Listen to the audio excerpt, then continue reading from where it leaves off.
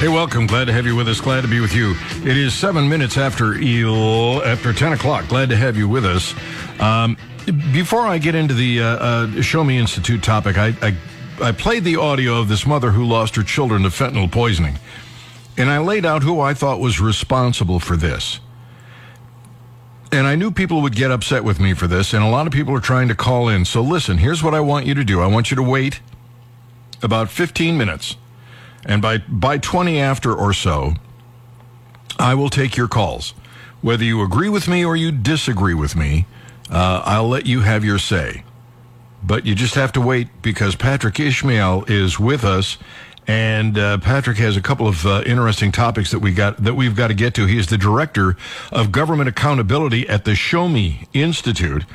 Some Missouri institutions of higher learning have taken it a step further by requiring the equivalent of a loyalty oath to diversity initiatives as a condition of employment. Patrick, who is doing that? Oh, man, it's a pretty lengthy list, Gary. So we posted a blog on our website that actually goes through the list of the state universities that are have in their job listings, at least some of their job listings, requirements that candidates say what they believe about DEI, what they support about diversity, equity, inclusion, a lot of like political issues. The list is Missouri State, at least, UMSL, UMKC, the University of Central Missouri. The University of Central Missouri was asking for a librarian, and what they require is that they want that candidate to incorporate social justice into their work and focus on diversity, equity, inclusion, and anti-racist efforts. The University of Missouri, for a listing for a math professor, notes that an applicant who can employ justice-oriented frameworks, for example, anti-racist, abolitionist, decolonial, indigenous aspects into their work, that would be a preferred candidate. Now, of course, when you start talking about diversity, equity, and inclusion, I think those are really kind of soft words. And so the concern here is that if you're going to try to demand that candidates attest to certain things, ideological things about diversity, equity, inclusion, or all anti-racism, all those sorts of things, that what there really is a loyalty oath. It's almost like a litmus test that can actually affect who gets hired or who even applies for these jobs. And so when you're talking about librarians and math professors, why are we hiring, or why are we trying to hire decolonializing math professors, when what we should be doing is hiring the best math professor for the University of Missouri, or for the best librarian for the University of Central Missouri. That's the concern here, is that in these job applications or in these job listings, that a lot of these universities are including language, including requirements, including burdens on applicants that may actually have a kind of viewpoint discrimination that affects not only who the university hires, but the quality of education that I think a lot of kids will get. Now, we've already got a response from the president of the University of Missouri system. He says that they don't have loyalty oaths, and I think our readers can certainly make their own judgments about what the university has asked for in these job listings and what the university president is saying, but. The key here, though, is that none of this kind of woke nonsense should be in these job listings. That should not be a prerequisite to get a job with the University of Missouri system or any state university. What we want is the best professors in their subject matter, and requiring this kind of woke nonsense as a prerequisite to even get hired, I think, is bad news for the university and for students. The whole concept is wrong. I don't want equity and inclusion. I don't want equity, especially don't want equity. I don't want everybody to be equal in any way. I want everybody to be at their own level. And I think some people are going to excel, some people are not. Some people will be stronger in one place, other in another. The whole idea, and I actually think that we ought to rearrange it so that it says diversity, inclusion, and equity, because then it would be the right acronym. It would be DIE. Because that's what they're doing. They're killing freedom in this country with this nonsense. Well, and I think that it's really important that if you're using taxpayer dollars, that you're using them for their highest intended purpose. And if you're trying to hire for a university, you need to be hiring the best subject matter experts so that kids can get the best education. You don't want to have just a giant groupthink operation going where university professors are hired and everyone thinking the exact same way. And to your question of what should the university be doing with this DEI stuff? I mean, I support diversity of thought, diversity of background. I think folks want everyone to be included in this enterprise that is the United States. I think that from the perspective of equity in a lot of ways simply means that you have a stake. If we talk about stocks, those are equity items. And so I can entertain the idea of having we want diversity, we want equity, and we want inclusion. But I think the real question is, well, what does that actually mean in the context of the university setting? What is it that the people who are looking at these job listings and who decide who gets hired, what is their view of what diversity, equity, and inclusion is? And if that, if the listing has anti-racism included. I mean, one of the tenets of anti-racism is that if you are not actively against racism, that you are yourself a racist. And so if you're requiring attestations about anti-racism, you're like, well, I don't know that I believe that the Supreme Court is inherently racist, for instance. That actually implicates a whole lot. So the words themselves matter. The definitions behind them matter. The perception of the people making the judgments about who gets hired for these jobs matters. And so regardless of kind of what our stance might be on the sort of parallel administrative system that DEI kind of pushes a lot of social justice woke nonsense. As to these job listings, these words and their definitions absolutely matter. And the notion that they have no bearing on who gets hired, I mean, why are they in the job listing? Why does the University of Missouri have this language in at least one of their job listings? And I would presume others as well. And you see it in job listings across the state. Again, UMSL, UMKC, University of Central Missouri. It's all over the place. And my other concern, of course, is that no doubt this is going to filter down into K-12 education. It's just like with critical race theory where, they claim that this is just a university concept or a university class, and then suddenly it starts showing up in K-12. I think that if it hasn't shown up in K-12 yet, it probably will be showing up very soon, these requirements that you attest to supporting the sort of woke nonsense that the universities are already requiring applicants, at least in some cases, to attest to right now. I agree with everything you said, Patrick, but I do think that ultimately what they're looking for is equality in outcome, and I don't think that's a goal that you should have. You are absolutely right. If you're going to have a math professor, have them be the best math professor you can hire with my dollars, not the one who is socially aware. I want them to teach and teach well. I'm fast running out of time, so I want to move on. A new push to reform expungement laws. Over the past few years, the Clean State Initiative has picked up steam in the state capital and other capitals around the country. What's going on with that? Yeah, I think that when the founders founded this country, and folks 200 years ago probably wouldn't have imagined that people would have such easy access to criminal records, just having it available online. And I think that it's important to have transparency in government, but I do think that there is kind of a nuance when you're talking about transparency in personal records. Like, for instance, we don't pursue or we can't really access people's income tax returns, and I think that's appropriate.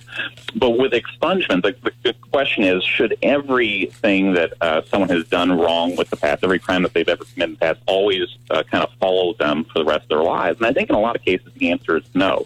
If you're talking about a nonviolent offense, there should be an opportunity, I think, for at least some folks who are offenders, who aren't repeat offenders and who have paid for their crimes, to perhaps be able to have it removed from their records. And of course, the question is, well, what about the records that have already been published online? That's where kind of clean slate comes in. It's this idea that there's going to be a comprehensive push to say these are the records that we're going to expunge, and these are the sorts of crimes, perhaps, that won't be immediately reported online, just so that people have an opportunity to either confront those offenses or to otherwise make sure that they are able to move past them after they've been convicted of them. Now, it isn't for every crime, of course.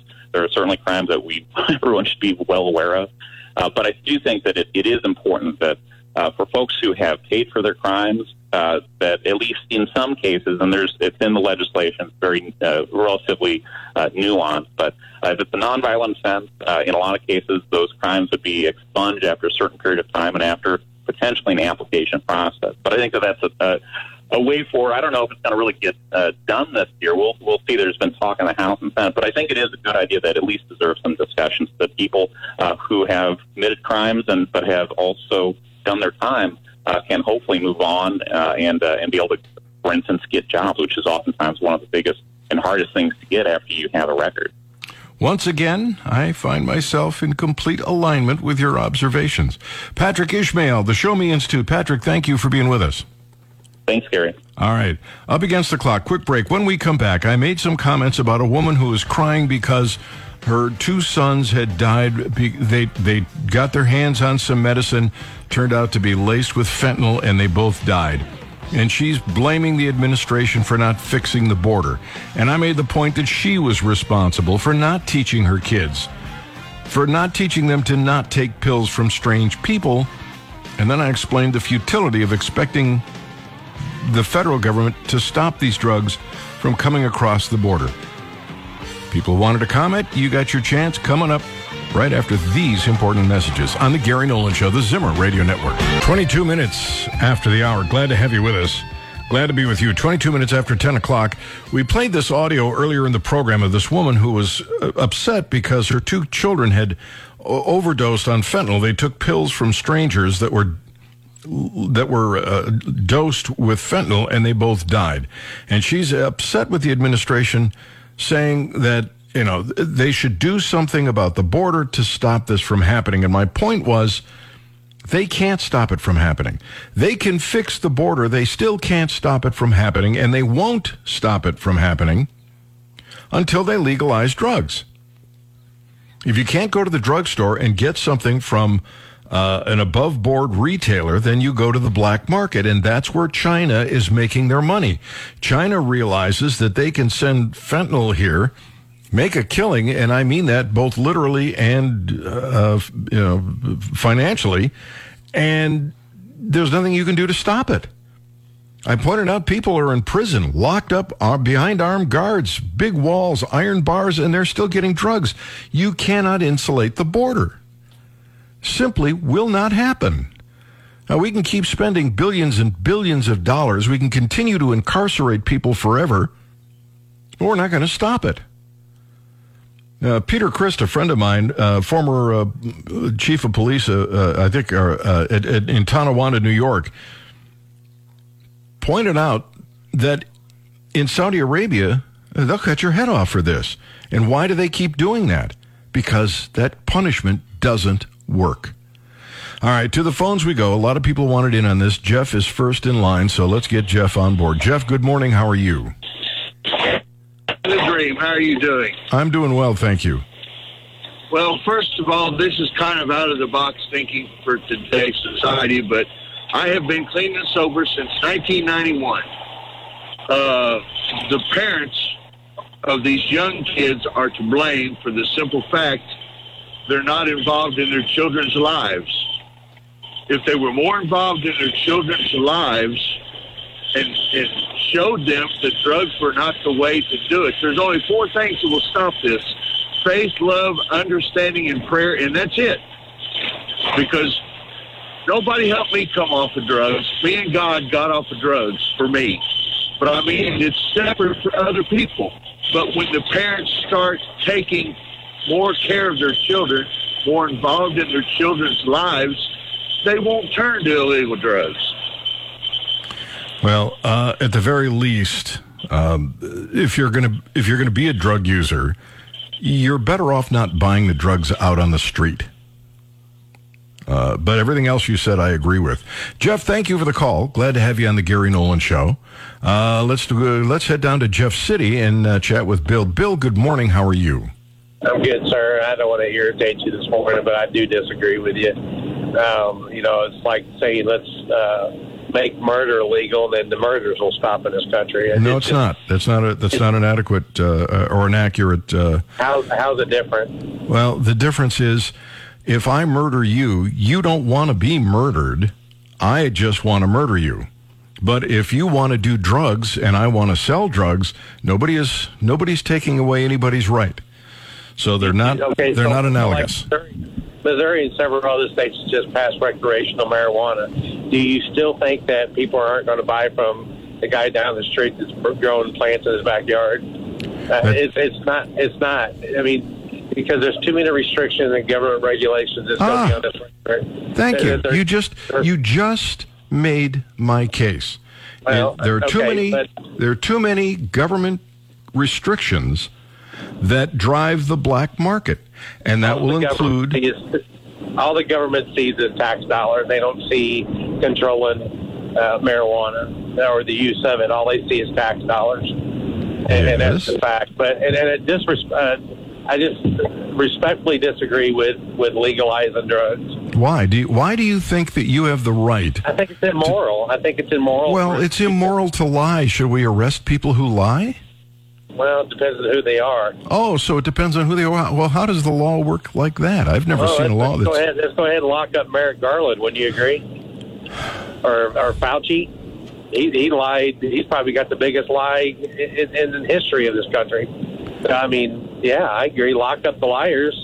The Democrats certainly would lock up a lot of Republicans that were against their platform, and you've seen that after all the folks that came up after Trump. Doing things that are immoral, Bill, doesn't make them illegal. Yeah. And where does the government have the right to protect you from yourself? Isn't that essentially what they're doing? The government's trying to protect, like Brian always says, stupid people. It's like Social Security. So the government is trying... A lot of people... The government came up with Social Security because they figured that people wouldn't save for the retirement. So no, they did it. So Franklin Roosevelt admitted that he did it for the votes, and admitted I heard something the other day, too, about Social Security. You kind of know me. I know we're going off topic. But did you know that black Americans were discluded from Social Security when it was implemented? No, I didn't know that. That's interesting. Black Americans were not included in Social Security benefits when it first was instituted. Well, now we're using it to rip black Americans off. But getting back to the drug war, why do you think the government should be able to protect you from yourself? I don't think the government should protect me from myself. Then why do you think it's okay for them to tell you can't use drugs? I mean, you're on a slippery slope there, dude. I mean, no. I agree with your concept, but I don't agree with your premise. I think that if you legalize drugs, okay, so prohibition. Booze was legal up until the 20s, and then prohibition happened, and then, Al Capone and the likes, created a black market, and they got rich off of underground liquor.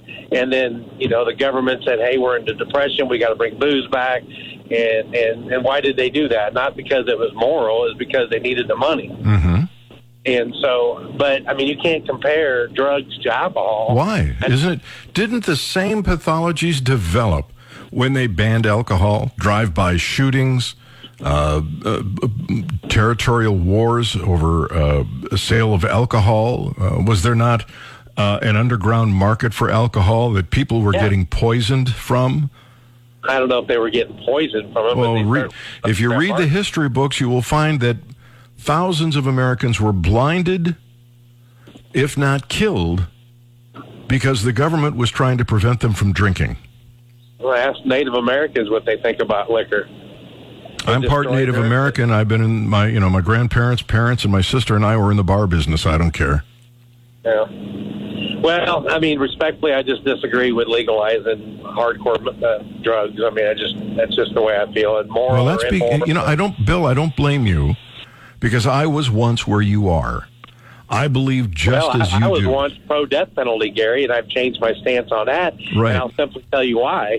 Is because I can't be pro-birth and pro-death penalty. You can't pick one over the other. You're either...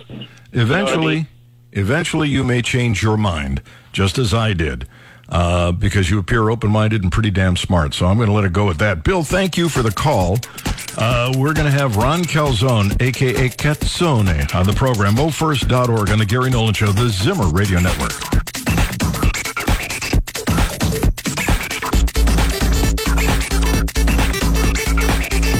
This This is the Gary Nolan Show. Hey, good morning. Glad to have you with us. It is 9. No, it's I know what time it is. It's 10:35. It is the Gary Nolan Show on a Think Tank Thursday. Ron Calzone, a.k.a. Gazzone, is with us. MoFirst.org. I got a message here that came in from Jim. Ron, it says, from the Pachyderm Weekly Updates. The two bills that are concerned with improving the ways that Missouri Constitution may be changed, the Senate Joint Resolution 29, is far superior to the House Joint Resolution 43. Please discuss this legislation and its importance. Jim. So I'm going to let you do that. Well, boy, I think Jim probably has his head screwed on pretty straight, frankly. So he is correctly, he must be, it's amazing to me how many more citizens are closely watching the process than there used to be, even 10 years ago. There are just a lot of just common everyday individuals that actually know what's happening, and they know kind of what's happening behind the scenes, and they know what matters and what doesn't matter legislatively. And so right now, SJR 28 and HJR 43 are the two so-called IP reform bills that have floated to the top. They're probably the only two that have a path to get finished one way or the other. They're pretty radically different concepts about how to deal with the issue.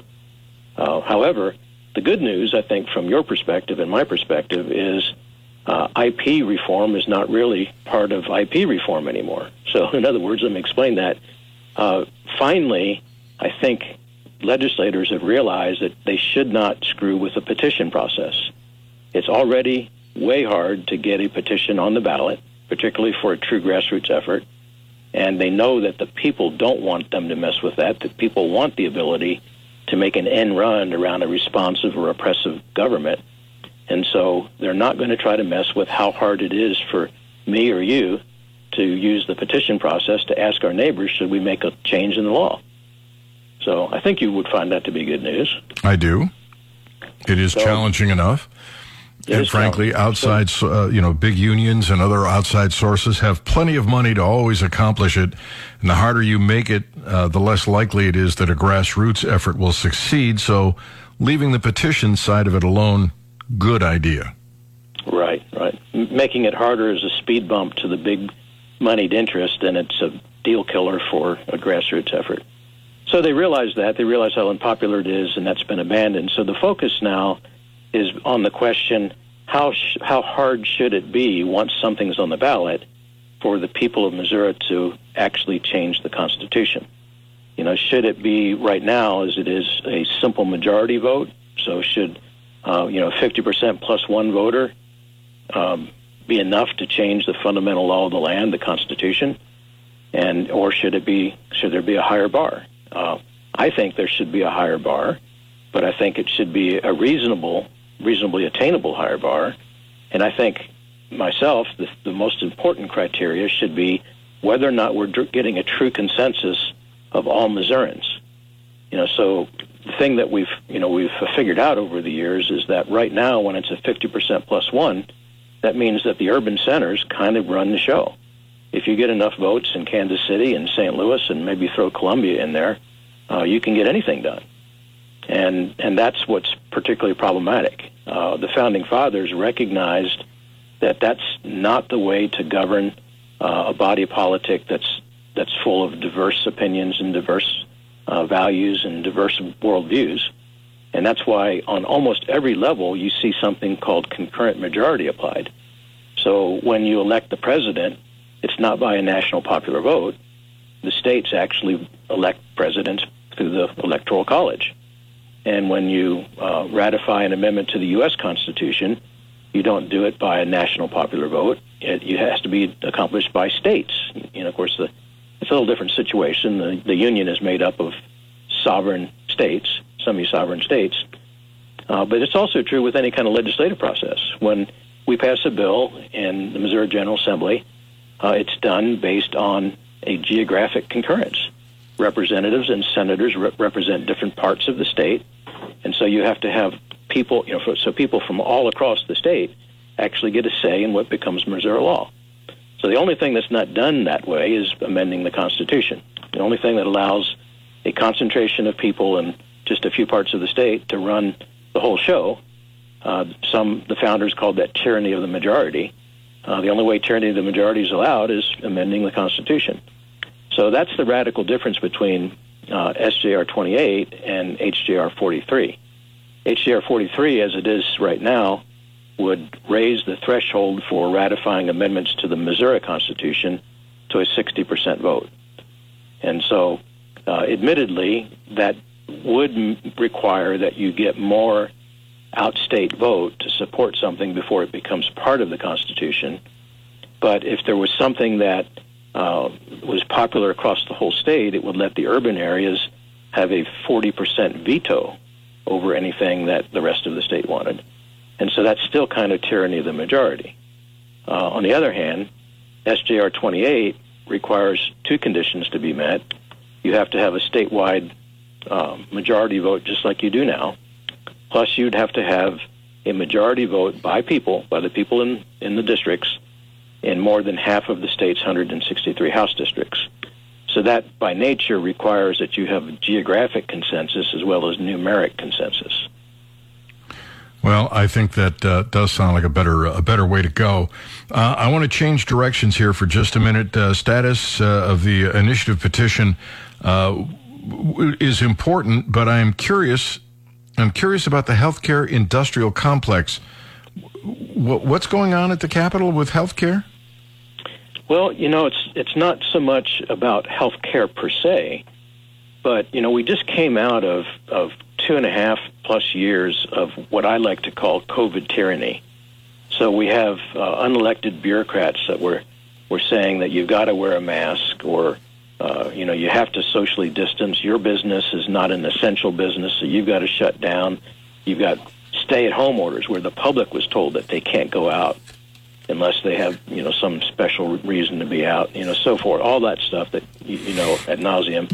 The kind of things that Cole County Judge Green very rightly said were illegal and or unconstitutional. All of these COVID-era laws and ordinance, well, they weren't laws, actually. They were just orders without proper legal background. And so there's been a plethora of bills that have been designed to push back at that, to say that you can't force somebody to get a vaccination, you can't force somebody to shut their business down, you can't, all those kind of things. And ultimately, very little is getting done, even in spite of everybody recognizing how wrong-headed all that policy was, how not only did it not slow COVID down, but it actually probably created problems, some of those policies. But nothing can be done about any of that, apparently, because the healthcare industrial complex is so powerful in the state of Missouri. The Missouri Chamber of Commerce, if you're a member of the Missouri Chamber of Commerce, you have to understand that the hospitals run that organization. The hospitals, you might have a bunch of members that are just average businesses, but the hospitals are the ones that actually get to determine the policy. And you've got organizations like the American Academy of Pediatrics that has an incredible amount of influence at the Capitol. And these are radical leftists. These are people that don't believe in religious freedom and they don't believe in parents' rights. They're the ones that want to see 5-year-olds get the COVID vaccine. These are people that are pushing the transsexual agenda. They're pro-abortion. They're anti-gun. I mean, anything that's leftist. And what's incredible to me is that people that consider themselves to be conservative Republicans are giving them the time of day. Well, the reason they are is because they bring a lot of money to the table. The uniparty, Democrats and Republicans, unbelievable. If you want to find out what's going on at the Capitol, go to mofirst.org, because that's where Ron Calzone hangs out. And he keeps a real close watch on what's going on down there in Jeff City. Ron, thank you for being with us this morning. Have a great day. All right, buddy. Take care. Glad to have you on the Gary Nolan Show. It's Think Tank Thursday. Still getting responses on the drug war commentary. RJ says, I don't agree with your idea of legalizing drugs. People will still buy black market drugs because they will always be cheaper. This is not true, RJ. Drugs are worth pennies on the dollar. Circumventing law enforcement is what makes them so expensive on the street, and it is the government that will make them expensive at the drugstore. Get the government out of it, and we'll all be better off. Quick break. Gary Nolan Show, Zimmer Radio Network. Hey, good morning. It is, it is the Gary Nolan Show, and it is Think Tank Thursday. 50 minutes after 10 o'clock. Glad to have you with us. Dave Rowland coming up a little less than half an hour from now. There has been an effort to revive the Equal Rights Amendment. We'll tell you where that stands. Biden's student loan forgiveness plan. Well, the justices didn't seem too welcoming, but we'll get Dave Rowland's take on that. Incredibly damning Fox News documents stunned some legal experts.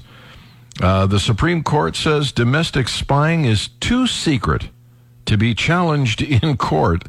Oh, you can't make this stuff up. Attorney General Andrew Bailey wants Kim Gardner out ASAP. Yeah, so do I. And I don't even live in St. Louis. Tavern keeper's last stand against eminent domain at the Alamo. Those are all coming up and more with Dave Rowland. In the meantime, apparently the Babylon Bee has done some homework, Brian. I noticed that. Yeah, they did a good job, too. They looked into global warming, anthropogenic global warming, or global climate change, as they like to say now. And after doing some research. This should silence the climate deniers once and for all. Yeah, I think they were surprised at what they uncovered themselves. To our great shock, they write, ended up discovering 10 absolutely undeniable proofs that climate change is real. And they say, read 'em and weep, climate denier. Number 1, it's hot. You go outside and it's a bit toasty. You can't deny it any longer. The climate is changing. Number 2, it's cold. You go outside and it's a bit nippy. You can't deny it any longer. The climate is changing. Number 3, it's raining. Rain is absolute proof of climate change. Number 4, it's not raining. A lack of rain is absolute proof of climate change. Number 5, it's a pleasant day. A nice day outside in Minnesota, climate change. It's not a pleasant day, a not so nice day outside in California, climate change. It's snowing. It has literally never snowed before cars were invented. It's climate change. It's not snowing. It has literally never not snowed before cars were invented. Climate change. It is summer. When it's summer, it's hot, proving the climate is changing. It's winter. When it's winter, it's cold, proving the climate is changing. Was your mind changed? We hope so, they write. Now give the government hundreds of billions of dollars to solve this problem, as they've done such a great job with everything else.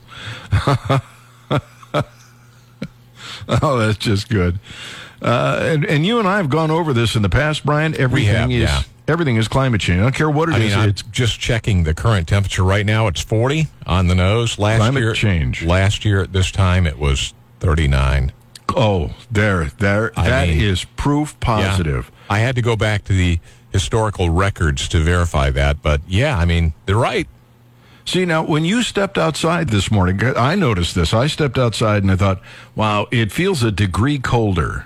Mm-hmm. Yeah, me too. Than last year. It's like something is not right here. You need to figure out what it is. You can just feel it. You can. A great piece in the New York Post, 10 myths told by COVID experts and now debunked. You know, I can understand if somebody at a health department makes a suggestion, and I don't have a problem with that. I don't have a problem with health departments across the country looking at what available data there is and making suggestions. I do have a problem with them looking at things and getting mandates created out of them. Well, they have to. Because? You're too stupid. But they create mandates, and everybody marches in lockstep because they have to. You're a non-essential business. You have to wear masks, social distancing. You want to eat in the restaurant. You can stand up wearing the mask, but you can sit down and take the mask off. That was such a funny one. And that's not... We even had Eric the Liberal call and say that's not true. That's fake news. And we sent him the article showing that that's the very thing that they were requesting. Pull the mask down in between bites, put it back up. Yes. And he kind of silenced him. Yes. That was California, if I'm not mistaken. Yes, it was.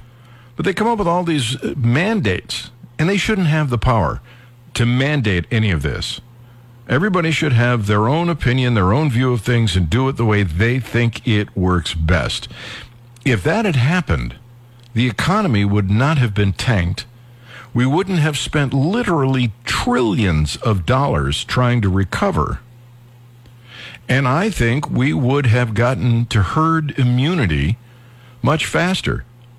And I'm going to tell you something else. I keep reading about how 1.5 million people in the United States died from the China flu. And I don't think it's anywhere near that many.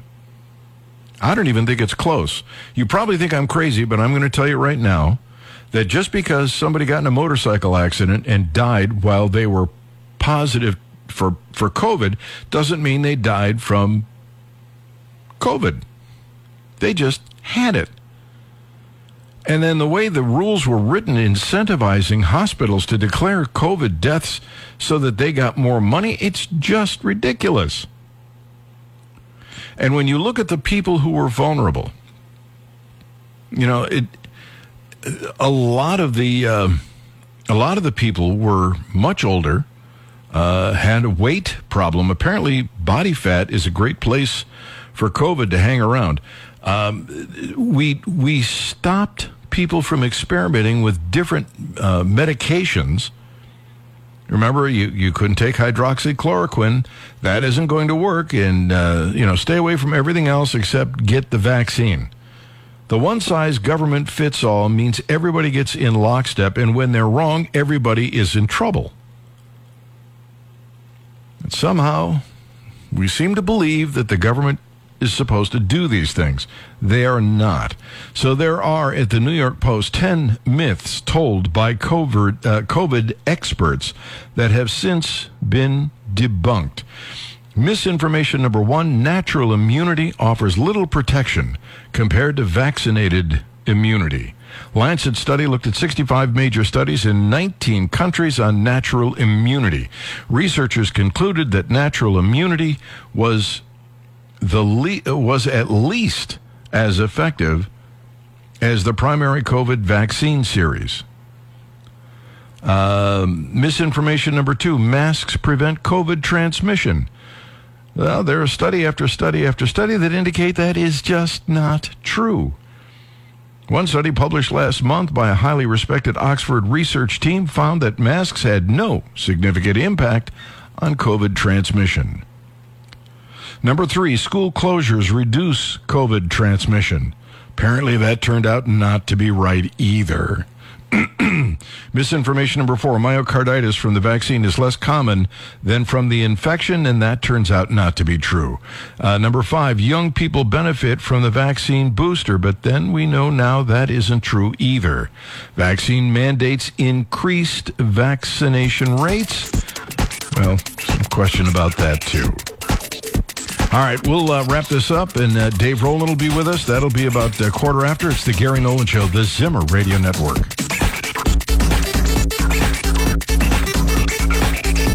This is the Gary Nolan Show.